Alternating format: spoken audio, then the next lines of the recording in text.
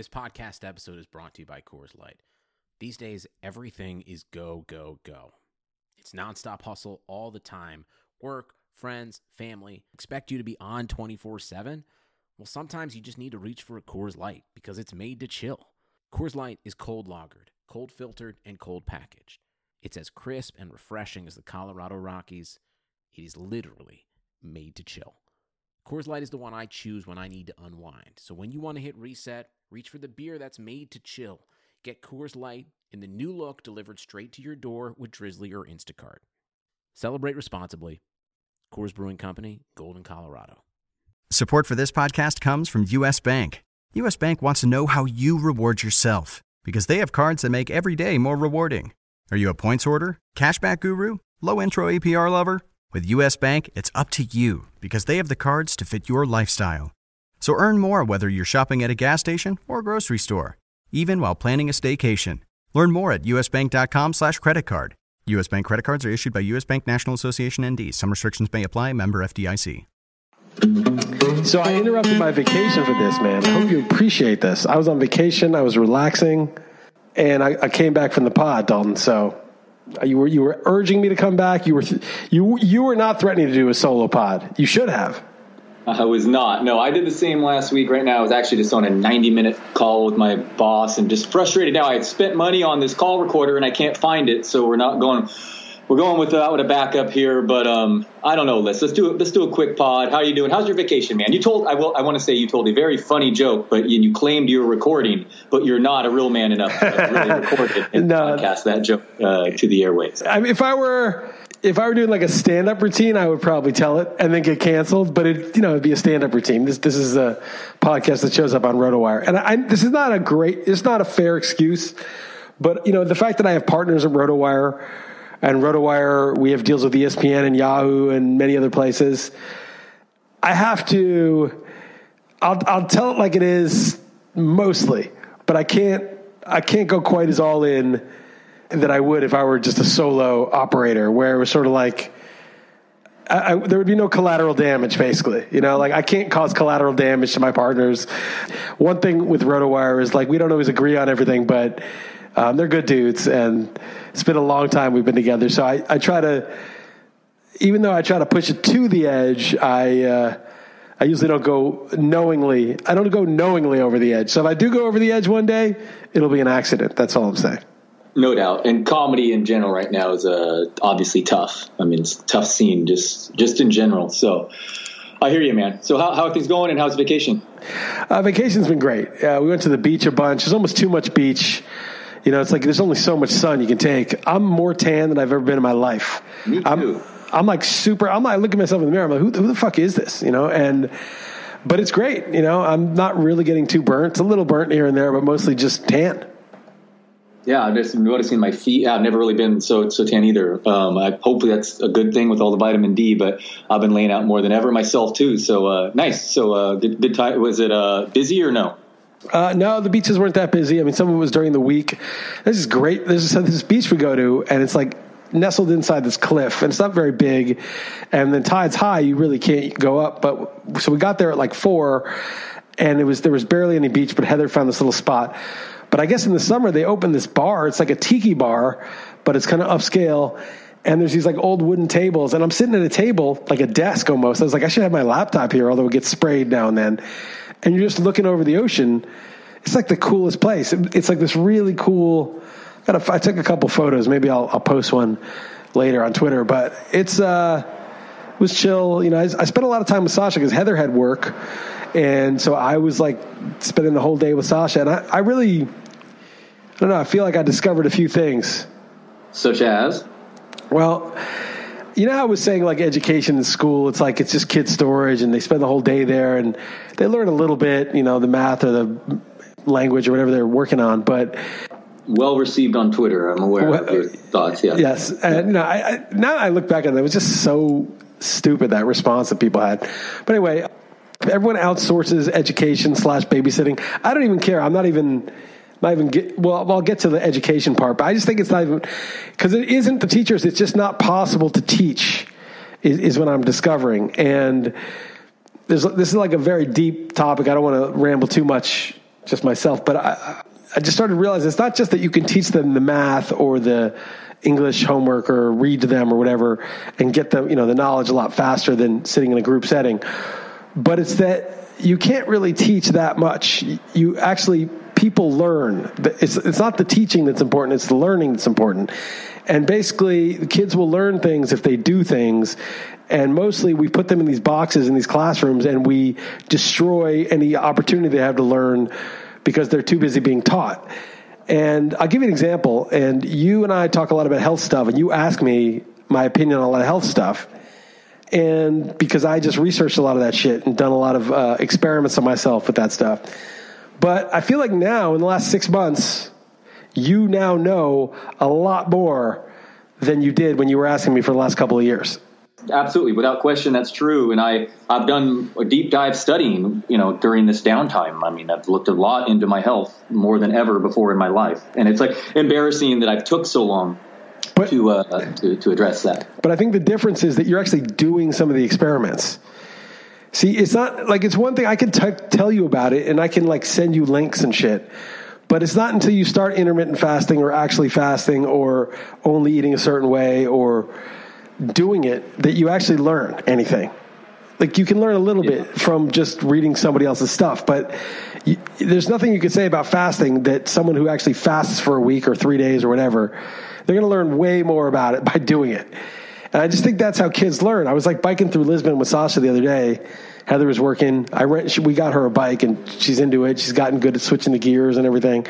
And there's a bunch of bike paths in Lisbon. We got to cross streets and stuff. She's pretty good. She knows how to switch the gears, without slowing down when there's a hill and stuff. And we're just biking all over the city and going through these parks. And I'm like, you lead the way wherever you go. Just, pick a path. And her biking through a live city with cars and people and baby carriages and other bikers and scooters, that's so valuable in terms of just navigating the world. There's just shit like that. This week she wanted to go with her friend who was over to get candy, and there's 6 blocks away the store in this nice country place we have, and it's totally safe. There's this rural dirt path, and I was like, all right, here's €5, go get it. And she just went to the store herself and got it and came back. She's 8. It's stuff like that is night and day learning more than and of course we work on the subjects and stuff, but I just started realizing you can learn so much more by just doing all these things rather than you sit in front of most people that they outsource it to a school where they sit in the classroom or they outsource it to a screen mostly. And they're not learning anything. They're just wasting time. And then as adults, we've learned to waste our time, to bide our time to the next party, to the next event, to the next thing we have to do. And we waste time. In the meantime, we just kind of kill time. Yeah, actually doing something is the best way to learn something, and you'll often come with questions that you never would have just reading about it, learning that way, unforeseen questions. And that makes sense. I guess I'd counter, because I'm kind of struggling internally as far as sending kids back to school. What about if your daughter's really looking forward to her friends and talking about that nonstop? So Sasha really was looking forward to her friends. And of course, you've got to hang out with other people and let them play occasionally with friends. Obviously, they need that. But I think one of the reasons they're so keen on their friends being around is that their friends give them their full attention. They can just play for 6 hours, right? You just do not have the bandwidth to play with your kid for 6 hours, to give them your attention for that long. And their friends do. And so I don't think they would need to play with their friends as much. It's just that you just don't have it in you. You got an hour and a half maybe. And I was thinking about that too, because 2 things. So one of them is we outsource the schooling because we're busy. And even if we're not busy, we just don't want to give them the attention that they really require. And we just don't want to do it. It's just too much of a pain in the ass. And I do think that's sort of connected to us not giving ourselves the attention we need. It's meditation is hard for people, right? If you sit down and meditate, your mind's everywhere. You're like, how much time do I have left? You say, I've got to do half an hour. You're just counting it down. Okay, I want to be done with this. It's you don't give yourself the attention. That's what meditation is. It's just giving yourself the attention, attending on what's actually going on. And we don't give ourselves the attention, and we don't want to give our kids the attention, so we outsource all that shit. and then their friends whose parents also don't want to give them the attention, they could give each other some attention and they can play.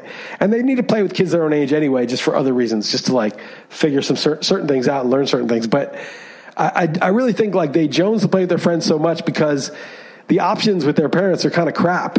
It's like a screen, which they want, then they get yelled at, and then they got to go do something. It's not that fun for them because if you engage with your kid has a good time, at least typically for me. Like if I'm willing to play chess or Stratego for hours and hours and then get in the shitty little pool there and dunk and time her how long she can stay underwater, and then I have to try to get around her and she tries to grab me, all that stuff that like I'm like, oh really? How long do we have to do this for? But if you're just like into it and do it, they can play with you for 6 hours. They won't miss their friends. It's just that you're not capable of it. And you can still play with your friends outside of school as well. Right. But so what are you planning on doing then? In September or August? I have to make this decision in like 5 weeks. So I don't even know if school's going to start here. It might be, the Zoom shit is pointless. I don't want to pay a bunch of money every month for some Zoom shit. I don't know. We might do it anyway for a bit in case it opens. She likes the school. We'd probably send her to school. So I'm a little bit of a fraud saying this. Okay. But said that. But I don't know. I'm not really sure. We've just sort of been like, okay, talking about this stuff. But we'll have to we haven't made an official commitment because the school can't make a commitment to us yet, whether it can really open. But then the other thing is, and the same book, I've referenced this before, it's called Pattern Language. It's written in 1977. I thought it was written in 1970, but it's 77. And it's about urban design, home design.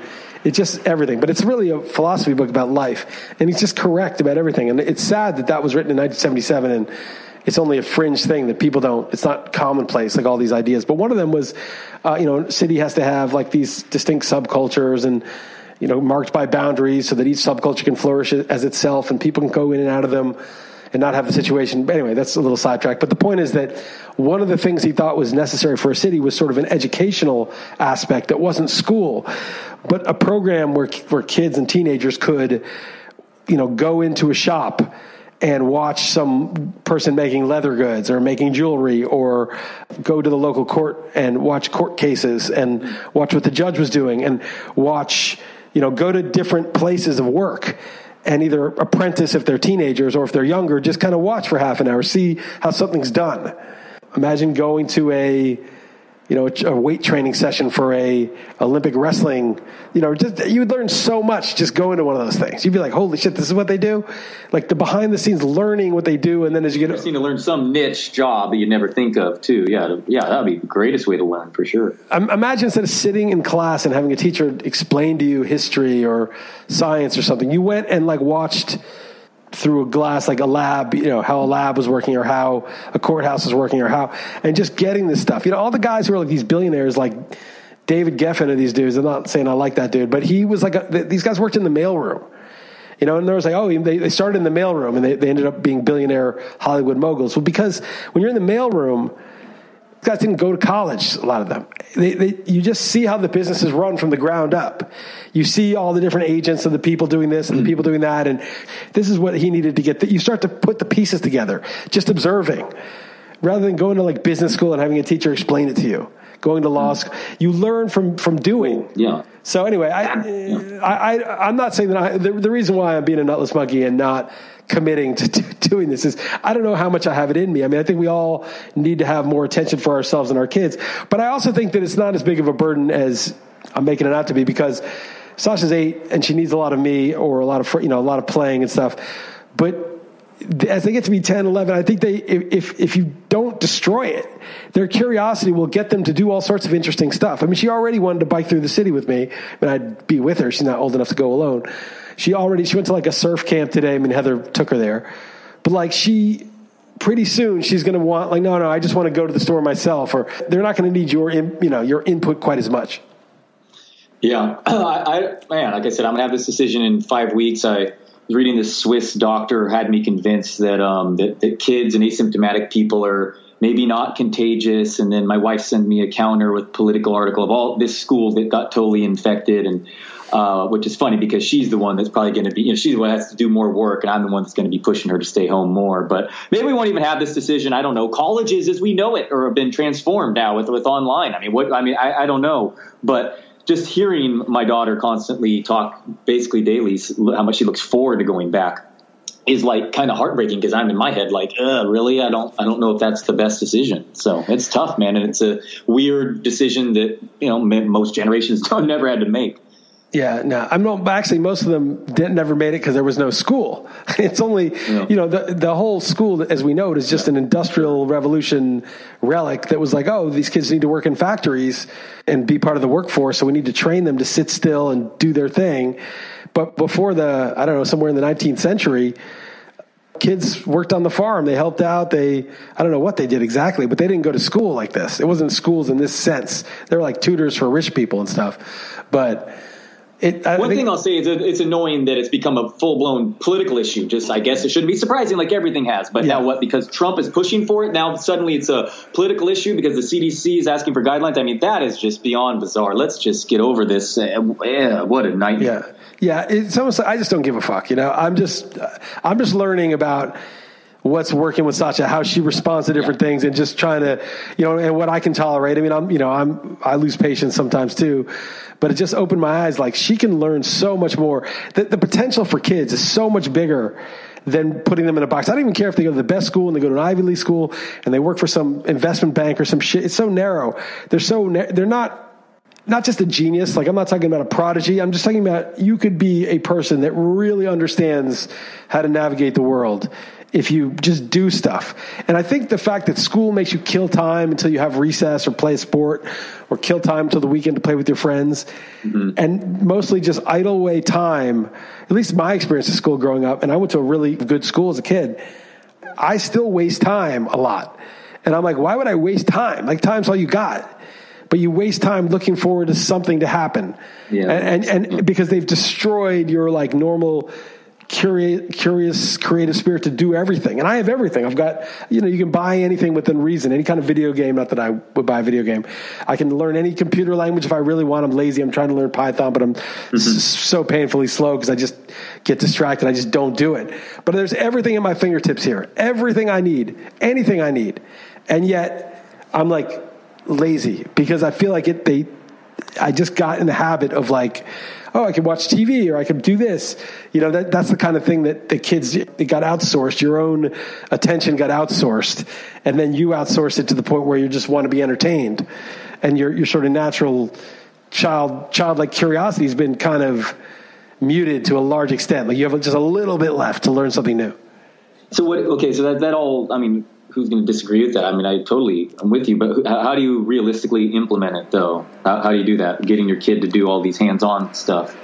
Well, you just engage them. Like, Heather's done a good job cooking with her. Like, Sasha can cook. I mean, it doesn't always come out that great, but she can cook stuff. She can bake stuff, and she can, grill like bacon in the pan. She knows how to do certain things. And I made beef jerky with her. We sliced it up. She helped me marinate it, and like overnight, it was really good.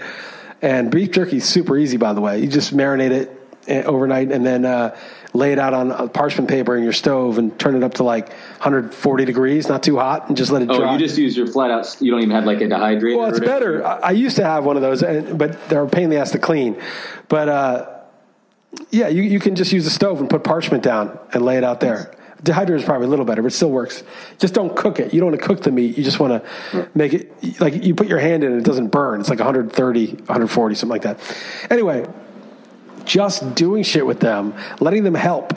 This book, I read this book last year or a couple of years ago, The Courage to be Disliked. And I mentioned it on this podcast. And one of the tenets in it, it's one of the, who's the other psychologist? Anyway, I can't remember the guy's name. It wasn't Freud or Jung. There's like a third guy that was sort of influential in the 20th century, but he's the least of the three. But anyway, his philosophy was basically that he had a lot of different aspects to it, but one of the tenets was a fundamental need for people is to feel that they're contributing. And you see a lot of these riots and people going crazy, and society's sucking the money out. There's not good jobs. There's a lot of people out there that don't feel like they can contribute. And it's really a human need to feel like you're part of something. You're a contributor to something. And kids, same thing. Like, your kids might be lazy, like Sasha's super lazy, but like, if I give her a task that's cool that she can help out on, she's incredibly excited to do it. She wants to do it. She's let me do this. Let me push the buttons on the ATM. Let me do this. Let me do that. So I think just include them in stuff, stuff even when you're sort of cringing, like, she's going to spill it. It's going to be a huge mess. I'm going to have to clean up. And everyone's like, no, don't do it. And we do that. But the more you can just be like, all right, if it's a mess, it's a mess. Let them, I just let her drive the car. I go to sleep in the back seat. I let her, no, there's a limit. No, they ask a million questions, and that's all. I've always encouraged it. It's never a dumb question. I like the inquisitiveness, but you're right. Yeah, hands on. Let them do some shit. It just opened my eyes in that book, the way people should just be observing things being done and teaching. The model is like the teacher has the secret, has the formula, and you've got to, if you know the formula, then you've got this. But it's not really what life and learning is about. It's not really like that. There's no person out there that knows it, and you just have to master what they know. So specifically, and then we can move on. Sorry, you're with Sasha. You're taking a wait and see approach, and if you did keep her home, would you teach her yourself, or would you enroll in some like you alluded to, like some online help? So we're looking for a house in the area that we have this little like shack that we're staying in every other week, and there's like this school. It's like a Waldorf school. It's kind of a hippie school, and it's cheaper than the one in Lisbon, and it's like just about outdoors all the time. They go around and they look at plants and stuff like that. It's still school. It's still going to have that same but it's more like they can just be wild animals, which I think is better than sitting in a classroom. So we would definitely do that if we're out there, but we may not be out there enough. But if it's that Zoom shit, I don't think we're going to do it. There's just no point. There's no reason. We'd have to figure out something like, get a routine going, maybe do it with some other families, so we rotate a little bit. That'd be a good idea. That's a good idea. There's a couple that are talking, because everyone's talking about this because it's a possibility, right? So we have to be ready for it. And I think if full-blown school comes back, we'll probably just send her. Her friends are there, and we'll take a year to figure it out. You just then accept the fact that you will likely get COVID, or is that your? Well, I don't know. In Portugal, reportedly, there's 30,000 cases of COVID, and there's 10 million people. California, and you're me. I don't know if you'll get it from your kid. I don't know how contagious it is among kids, and you may have already had it. And if you're lucky, maybe enough people have had it where there'll be some sort of herd immunity. Nobody fucking knows, right? It's like some people may not may naturally be, can't get it. But I don't know who that is, but it's craziness. But you got that type A blood, dude. You're in big trouble. Oh, you're right. Yeah, that's not me. Exactly. Yeah. So why do you remind me of that? Exactly. You got that. But here's the thing, right? So nobody fucking knows any of this shit. So I wear a mask when I'm indoors, not my own home, obviously, but when I'm in a supermarket or a shop. What's that? When you're driving by yourself. Yeah, when I'm driving. I wear a hazmat suit when I'm driving. These rental cars are disgusting. But anyway, so I do the basic thing. I wash my hands when I come home. I try not to touch my face. I'm not shaking people's hands. The fucking basic shit that you do. That's it, right? That's what I'm doing. Everything else, I'm not going on a plane, not going to sporting events. I'm not eating in indoor restaurants unless it's on the beach with wide open window. Yep. And even then I prefer to be outside doing the best I can. That's it. If school is there and it's, I could maybe you're right. It's something to think about, but we were planning to send her back. Not going to worry too much about it among kids. And then the other thing is, we would do something. And there's Portuguese families. We sort of know these Americans and these Portuguese. And I'm I want her to be at the Portuguese side because A, she'll speak Portuguese all day. And B, it's different culturally, so let her learn something. Sure. So you just made me think of that. The Niners yesterday offered season ticket holders the option of pushing it forward to next year or their money back. And if you push it forward to next year, that'll give you the seniority if they have draw it out of a hat in limited capacity this year. But obviously I'm not interested in doing that. But I was curious what that decision was as other teams trickled in, but they just gave us that option yesterday. So what do you think? You want to talk a little sports? I know you're the only – that Shane Battier is in the fishbowl, but Chris Liss is too good for it. So Shane Battier, the basketball player? Shane Battier is in the fishbowl. Cool. That's cool. Anyway, that's a fun draft. Of course, I got my guy Mostert pumped to see him get traded. He won't get traded. I don't think so either. I hope not. But and then the draft order. We have our Chris Liss baseball draft Saturday. I got the number 1 pick, I guess. I didn't really know what to do with that, and I just let it be 1 through 12, and I guess I got the 1. So what did you get with that one? I got 3, and I did the same thing. I just let it be 1 through 12, and got 3. I thought I was going to take deGrom there, but now I'm thinking about it. I might take Bellinger, just because Basically, one is I've looked at some of the drafts, and there's good pitchers in the second and third round that I like, especially early third, late second. It's like a good spot to get those pitchers. So I don't know if I want to take deGrom there, even though I do think he's the best player. It's just relative to the other, it's sort of like taking a quarterback in the first round. It's like, do you really want to do that? There's going to be quarterbacks later. Yeah. Couple questions there. First of all, I see that over the last week, it looks like on NFBC, Yelich is going 1 and Acuna 2. Interesting. I get that Trout not there. But why do you say deGrom when the changes are adding a DH to him, whereas Cole also gets to face the NL a lot more? It feels like the new rules should separate that even further. When I've heard you even responding to Twitter, too, like saying deGrom's my number one guy now, that seems odd to me. Explain that. Yeah, well, I'm just a little off on Cole because he's switching parks and he's switching teams. When you have your first, top 5 or 6 pick, 7 pick, change is bad, right? Change is great when a guy underperformed and he gets a new scenery. You're like, it's volatility. I want volatility. Guy's got talent and he's got a new beginning. That's good. But when a guy is the most valuable player in fantasy baseball, you don't want change out of that very cushy pitcher's park. And then maybe they had who knows if the pitchers were cheating in some way. And then you go to New York, which is a hitter's park. Although it's been more neutral, it's a home run park. And then, and then he's also facing the NL East and the AL East. The NL East is, the Phillies, the Nats, the Braves. There's good hitting in the NL East besides the Marlins. So, and I guess facing the National League doesn't matter as much because they have the DH exactly. too, I just said that. Right. Yeah. All I was saying is I guess you would have probably liked deGrom more than Cole before the rule changes too. I definitely liked deGrom more than Cole. I actually got Cole in AL Tout it was a price and force that I got stuck with, but it was fine. It was a little cheaper than I thought he was going to go for.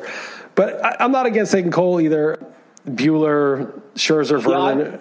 I like the Scherzer, but Bueller. I mean, I know his projections are slightly lower than the horses, but not only is he in the NL West and just bench him in Coors, but I mean, all those AL West parks look like really good pitchers parks. If Texas at least becomes neutral now, without the jet stream. So I kind of like Dodgers setup, like Urias, like that guy could be a monster too. I mean, my teams would have crushed you. Those early teams had all those guys. Urias, and I had all these guys. Although I did have David Price, I think, in 1 or 2, and he's not playing. Oh, that's right. But I don't know. I'm not doing a lot of prep. I'm just going to look at some lists on RotoWire. I know who I liked from preseason. Yeah. I just got to figure out who has COVID. That's my biggest thing. And tomorrow, figure out who has COVID.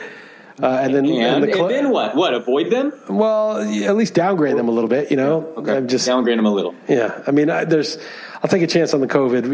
If it's late enough in the draft. I mean, one could even argue you'd rather get it over with. You know what I mean? I mean, really, you could. I read something that was like, it's not really just a couple days because it takes a week or 2 quarantine. They don't want you to work out right away, and especially for a pitcher, they'll get out of shape throwing. It'll set them back a lot. So. You want a starting pitcher with COVID. And who knows the long-term effects. Aaron Nola may or may not have it. I know Eduardo Rodriguez has it. Yeah, that's interesting because I think the return, the timeline's quicker than I thought. It's like 3 days if you're asymptomatic and 2 negative results, but then the tests are already a mess too. Or maybe it's 5 days, but it's not like 15 days or whatever. So, I don't know. That's my next question. Is this all for naught? Because I've been doing a little research. But is it a joke? Like, I mean, how likely is this to even happen? Baseball and basketball, so many players I know you don't follow it much, but a lot of players are expressing their concerns and thinking about how close basketball players are. If they're not going to basketball is, I mean, how is it going to happen? Right? No, baseball is way better because, outdoor stadiums and, you don't have to get close to people, but basketball is like everyone's sweating on everybody else. If someone has it, you all got it. I mean, you're literally pushing and shoving. Pick up basketball, you got everybody's sweat on you. It's just how it is. Yeah. This one dude, I just thought of this, used to put this like Ben Gay shit, this Tiger Balm all over his legs because he was like a couple years older than me, and I would guard him. He was pretty good, but by the end of the game, my legs would be burning because, I'd crash into his legs enough that the Ben Gay would get on my legs, and so I'd be like, man, my legs are on fire now. Dude, put so much of that shit. No doubt. Yeah. Yes. It's and obviously it's going to be more expensive for them than if they just cancel it, if they have to go to all this trouble and then just, stop midstream. I mean, this could be really bad. We're all holding our hope for football, but man, baseball and basketball. You think baseball, there's still a chance though? I mean, they're planning to play, right? But who the hell knows? And there's going to be political stuff. What if someone dies? Now, a player's probably not going to die, but what if one of the managers dies, or one of the coaches, or one of the umps, or someone older, a trainer, or equipment manager? Yeah. Are they just going to keep going, or are they going to be like, baseball never should have done this? It's shameful that you tried to force profits over health. You know how it's going to play out. You know how it's going to be on Twitter and on the news, and there's always somebody going to want to make that the thing. There's no way they get away with that shit. I mean, everybody knows, right? Everybody knows there's a risk. But if it actually happens, I don't know if society's just going to be like, okay, well, we lost a couple of coaches, but got to keep going. Yeah, it seems unlikely. But here I am preparing to dominate you in a draft, put out a sleepers column, some content, but the future for sports and everything remains as cloudy as ever. Anyway, I'm looking forward to dominating you in the baseball draft. That's pretty much all I got. It should be easy. I'm barely preparing, but I'll probably crush now because I'm so loose about this. I'm just going to enjoy myself. I'm not really. Mike the Mouth is in it. Is he? Yeah, we have a bet. We have another side bet. I'll beat him even if I didn't even crack a book and went right now. I'd take the test and crush him. That's easy money. But we'll see. Last time you were in my draft, I finished 12th out of 2,200 people or something. So I feel pretty confident. We pick close to each other too. It's always fun. So it's going to be more loose though, the ADP this time. So we got to talk about Ghislane Maxwell. So does she have COVID or not? What's the deal? I have no idea. Where she's being held is shockingly, apparently not the greatest place. And so really, what could go wrong in that place? Yeah, I know. So, I don't know. What are the latest updates with her? That's what you're thinking. She might have that, is what you're thinking? I read that she had COVID somewhere, but I couldn't tell if it was a legit source. Because they got to kill her off somehow, right? And they can't do the same thing. They can't just have her, she hanged herself. Oh, my God, the camera's malfunctioned again. It's so amazing. But they don't care. They might do it. So I don't know. I keep waiting to see, what are they going to tell us now? What's the excuse? But the COVID would be perfect. She had COVID. Yeah. She was rushed to the ICU.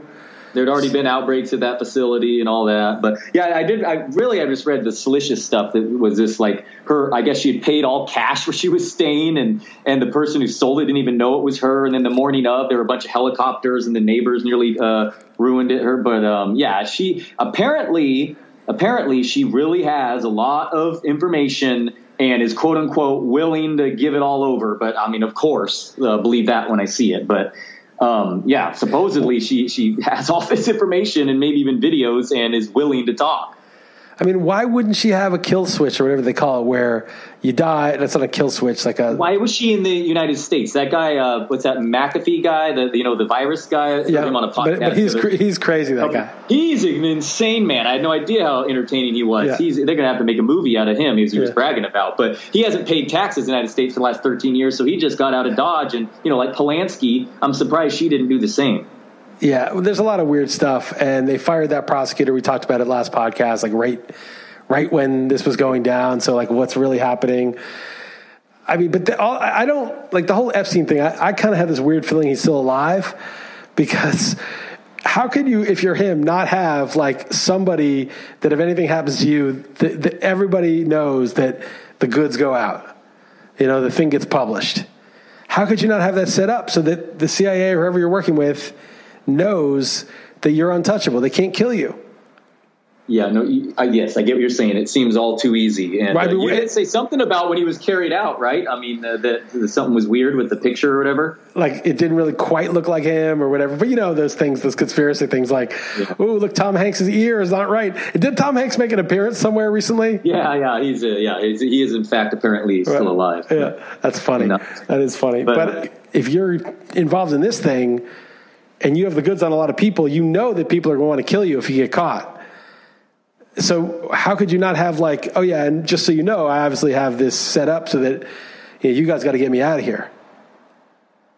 Yeah, I'm just looking it up now. There's suicide concerns, and the feds are feared that she might kill her. Well, you think? Yeah, I don't even know if that would obviously just leaking that out before it happens to make it not. So, I don't know. Obviously, the alternative, her revealing secrets, is obviously worse than us pointing out how obvious.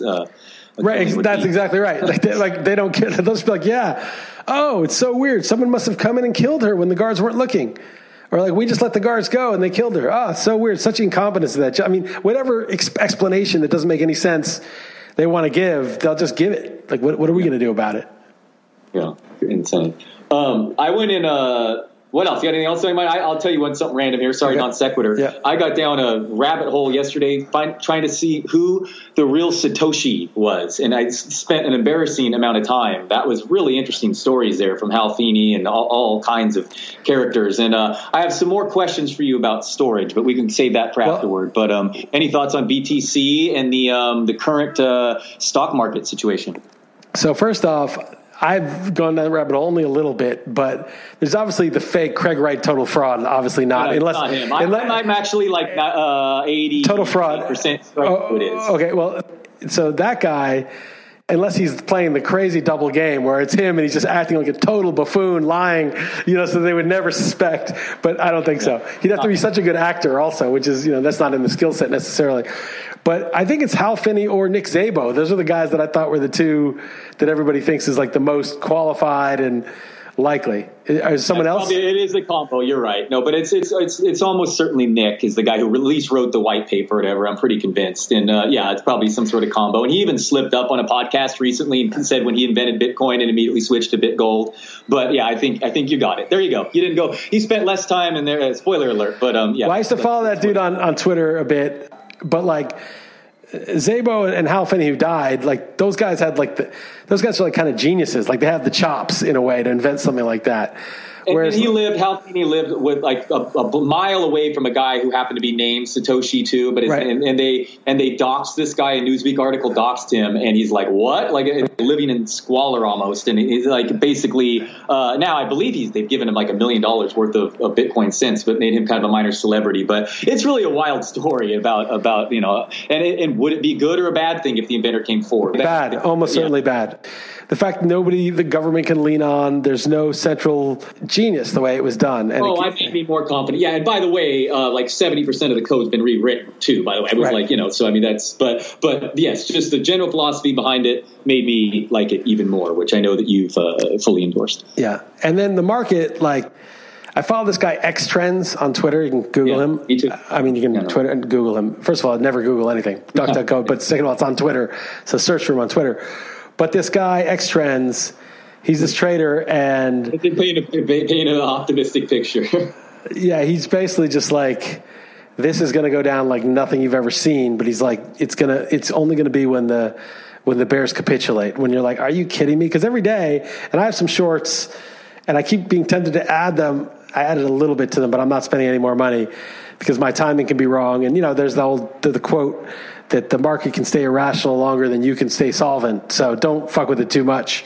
They're not shorts, they're puts. I mean, they're shorts, but I'm not like on the hook if it goes up to 1 million. And you start to be like, maybe this won't go down. Maybe they're going to print this into, S&P up to 4,000, 5,000. Maybe Amazon will go up to 4,000. Maybe the really sick thing though is I bought Square because Square is a Bitcoin company. I mean, they and I thought, Jack Dorsey. I mean, yeah. Right. So I thought maybe I want to have some Bitcoin investments that aren't direct, Bitcoin infrastructure investments too. Totally. So I bought a bunch and I bought it at 60 and it went up to like 75, 80. And I was like, oh, this is good. It's the only stock I owned. I was out of the market. I'm like, the market's so overvalued, but I believe in this.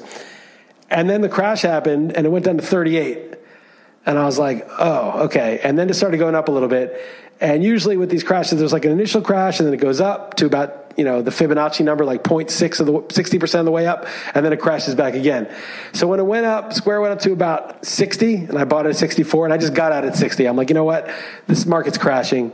I'm just going to get out and get my money back. Basically, I lost a little money. What do you think Square is trading at right now? And it's down 3% today. So it was up a little. What do you think it's trading at? I don't know. What is it? I don't know. What? I sold it at 60. This is in April. I sold it at 60. What do you think it's trading now? 80. 129 after being down 3% today. It was up to 132. I'm like, dude, are you kidding me? Are you effing kidding me with this shit? But this stuff's like, it was from 38 in March to 130. And I think they had a good earnings month or whatever. But it's like, this isn't real life. The economy around us is cratering and the market is insane. And the other quote is the Warren Buffett quote, which is in the short term, the market's a voting machine. In the long term, it's a weighing machine. But then the counter argument is, well, if the Fed keeps printing, it doesn't really matter. And then other people said the Fed's not really printing. They're adding bank reserves, and people think the banks can give out this money, but they're really just making loans to already bankrupt companies. And it's just that the Fed's doing that, even though it's not really getting into the economy that much, is making investors think that it's omnipotent, and they're buying. And the second they realize it's not, it's going to crash. But then there's other people that say, yeah, but the Feds are only buying bonds right now. Wait till they start buying stock ETFs. They're literally going to take the money and just buy the stocks. So it's totally illegal. But, the law doesn't matter when you're at this level of corruption already. Who knows? They'll figure out some dispensation to do it. But if they buy stocks, all bets are off. And that we're in completely planned economy, socialist system for the rich, where it's a planned economy where literally they're taking the wealth of the country and buying stocks with it. They haven't done that yet. And some people think they won't. But if they do, so who knows? If they start doing that, I think Bitcoin will go to the moon. Dude, people are talking about it. Celebrities are talking about it. It's getting used in different countries. PayPal made fun of it 2 years ago. Now they're offering it. This is happening. I mean, it's. But the price is very slow. It's really weird. It's just kind of hovering. But what do you mean? But that's in what's going on in the world. That should be a good. That's a confidence thing that it didn't crash with the rest of the world, isn't it? Well, but the stock market's up, right? So gold is up. The market's up. There's liquid. So the Bitcoin should be up with it. But for some reason, it's not yet. And I don't really know why. Some people are saying that there's a lot of dumping from whales who are trying to buy it lower, and it's a manipulation. These guys see this guy Macroscope, who I also follow, said there's these big, sell 850 Bitcoin bluff offers that they remove before it's filled. And it's, affecting the markets. People try to front run that and sell. And they're just trying to get in. Who knows? There's all this stuff. This guy, Macroscope guy, thinks that 10 grand is if it stays there, not just cracks it, but stays there for a week, that all hell's going to break loose, because that's sort of the number where all the hedge funds and everybody's like, okay, we have to get in. So I don't know, it's something to watch. Short-term price moves of markets, of Bitcoin, of things like gold. They're just very, very hard in the short term to predict. We don't know, but all the case that all the macro case for Bitcoin that people were making before this whole money printing and crash and economic issues, this is happening. They said, well, if this happens in the next crisis, and then they start printing and then they start doing this. Here's the last thing I'll say, though, that the whole counter argument to all this stocks, gold, Bitcoin all going up is that printing money is inflationary, that we should have inflation, then you want to own real estate, stocks, Bitcoin, any kind of asset. But the problem is the way most money's created these days is from lending. I don't know. I got into a whole thing on Twitter about this, but if you buy a house for $1 million, you're probably not paying cash. You're probably putting down $250 and you're borrowing $750. So the question I asked was, if you put down $250 and borrow $750, where does the bank get that $750? I don't know.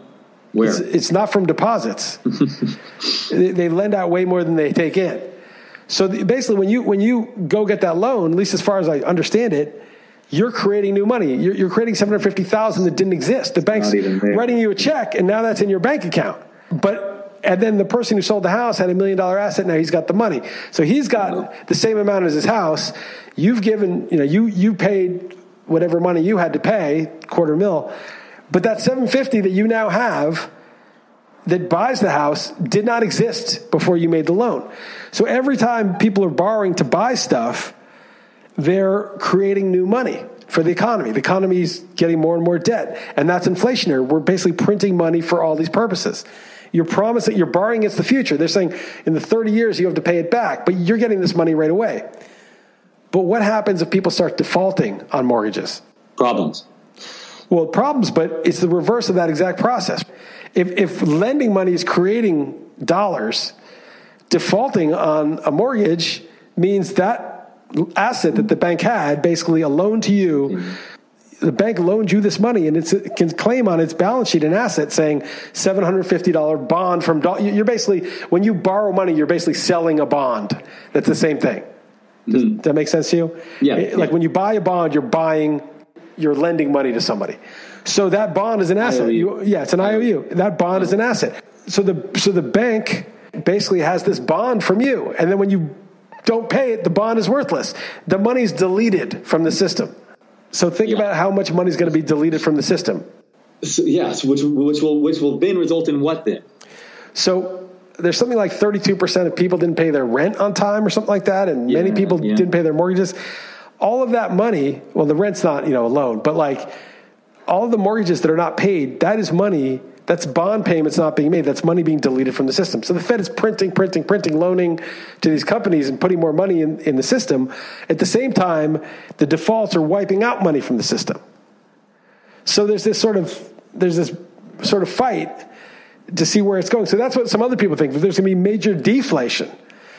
And the smartest people seem to think there's going to be a big deflation, and then the Fed things will crash, and then the Fed is going to print, is going to shock the conscience of do something so insane, and then the inflation will be out of control and unstoppable. But who knows? But I'm just saying that all this stuff is not obvious to me, exactly what's going to happen next. Yeah, there's so many variables. I mean, just so many. But yeah, just to pile on, I guess I think the number I read was 53% of shuttered restaurants are going to close permanently. I mean, more than half. I mean, it's a lot. The whole imagine all the buildings that what was that WeWork or whatever, they just backed out of a ton of building space in San Francisco. I don't know, the whole economy. Commercial real estate and malls were already in trouble. Retail is already in trouble. There's going to be a lot of money deleted, a lot of loans not paid back. So that's deflationary. And so there's I don't know. It's a big, complex thing, but it seems like it's just very precarious. Like I don't feel that comfortable where I'm putting my money. Like I feel like I'm on the alert. I'm not burying my head in the sand. I'm trying to think about it, learn about it, study everything I can, read what I can. But it is not a simple problem to solve. I would own some Bitcoin. I would own physical gold. We talked about this, but I don't want to go get it. I wouldn't own gold ETFs. I don't think there's any point. And, if I were in the market, some of my friends are in the market, they're like, well, I got out too early, so I could have made all this easy money, apparently. I didn't know that. I was playing defense. But if I were in the market now, I'd have like a stop loss. Like if it goes down 5%, I start selling. You just have it so that and if it keeps going up, okay, you keep it, and then you raise it'll be a higher 5% that you get out at. Maybe something like that. I don't know. I'm not really the one to be taking financial advice from. My advice would be stay alert. Learn about what's going on. Do not take the system for granted. Don't think, stocks always go up eventually. I'll just keep them in there. You might want to choose to keep them in there, but don't keep them in there because there's some rule of thumb that you just follow. Like investigate. This is unprecedented times. Yeah, I definitely know less than zero and have no authority to comment, but it seems scary to me to be in the stock market now.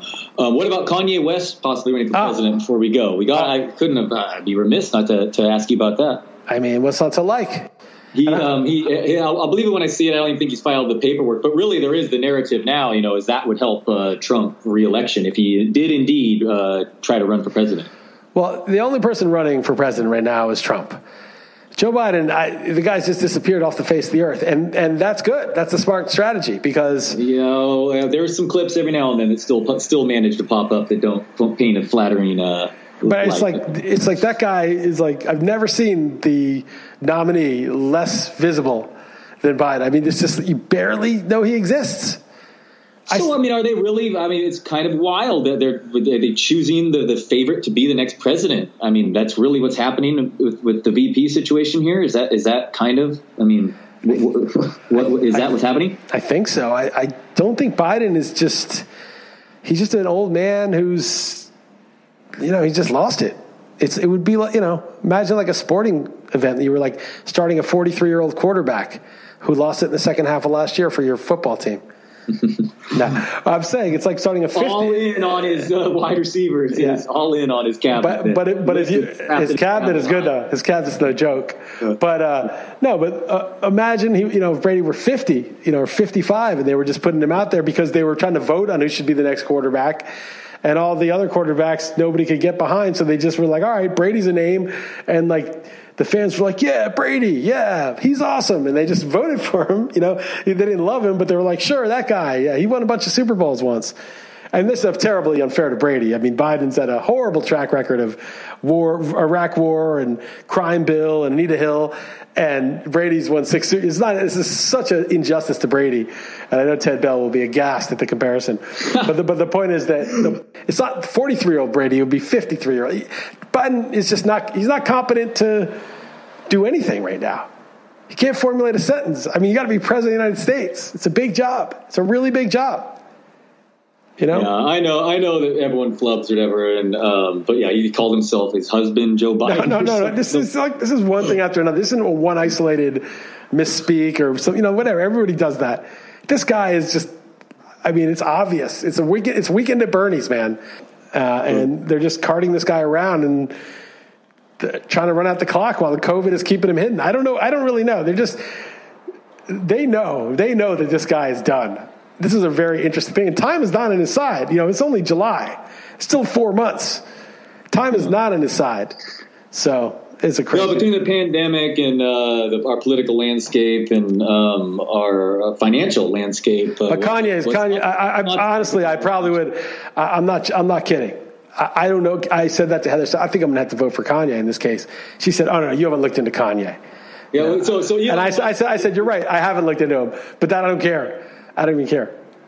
Elon Musk, believe me, he has his problems, but he said, I will support you. And then someone responded immediately, like, you know, he's anti-vaccinating or something. And he's like, after further review, you and I might differ on a few things more than I originally realized or something. Just basically what Heather warned you. But I haven't looked at one thing. I did read this Forbes article where he was saying a lot of stuff, some conspiracy stuff that I was liking. He was going down some crazy. He's like halfway to Tommy G, basically, Kanye. That's good. I mean, look, you can't vote for Biden. You can't vote for Trump. I don't know. I have to vote for Kanye.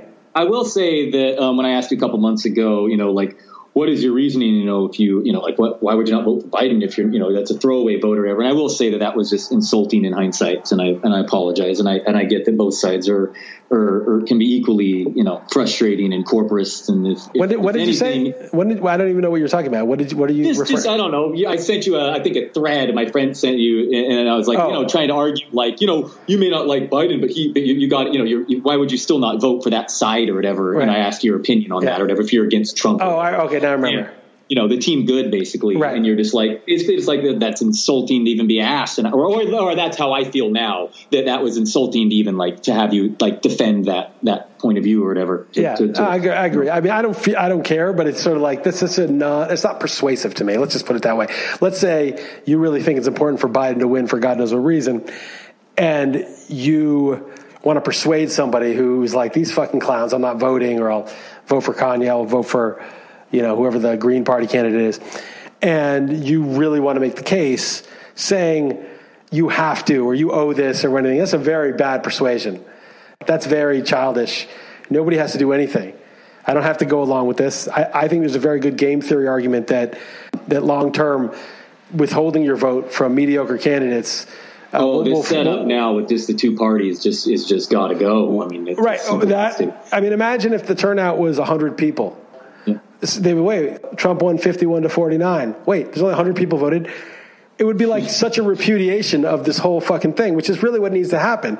So when you vote, totally. I mean, or you know, all those people ganged up on Bernie, and then some super PAC gave Elizabeth Warren money to stay in so that Bernie wouldn't win on Super Tuesday. That's the only reason. Even you were on Twitter who knew or was so skeptical. You knew it was happening. I mean, you knew that the idea of that could possibly happen. You're like, but they're on whatever they're down 48-0 in the fourth quarter.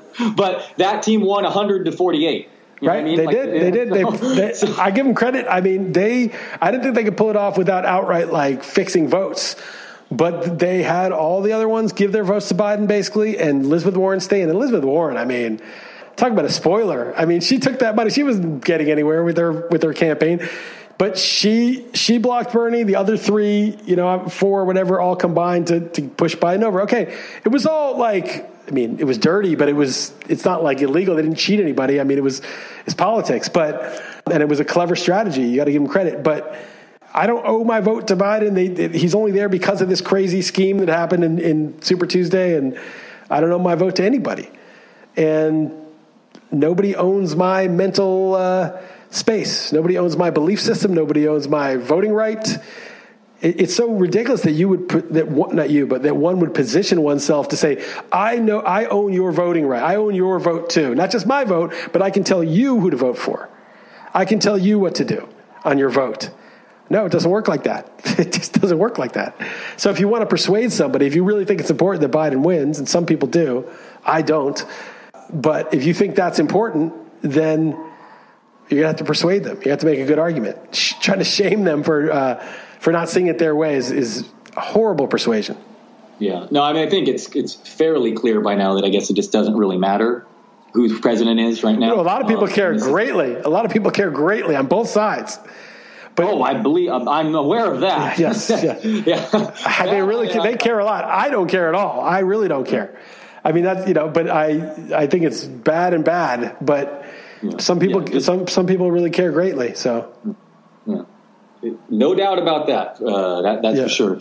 Nice ending point, Liss. Thanks for taking the time out of your vacation. Good talk, and I can't wait to do some drafting with you Saturday. Good stuff, man. All right, man.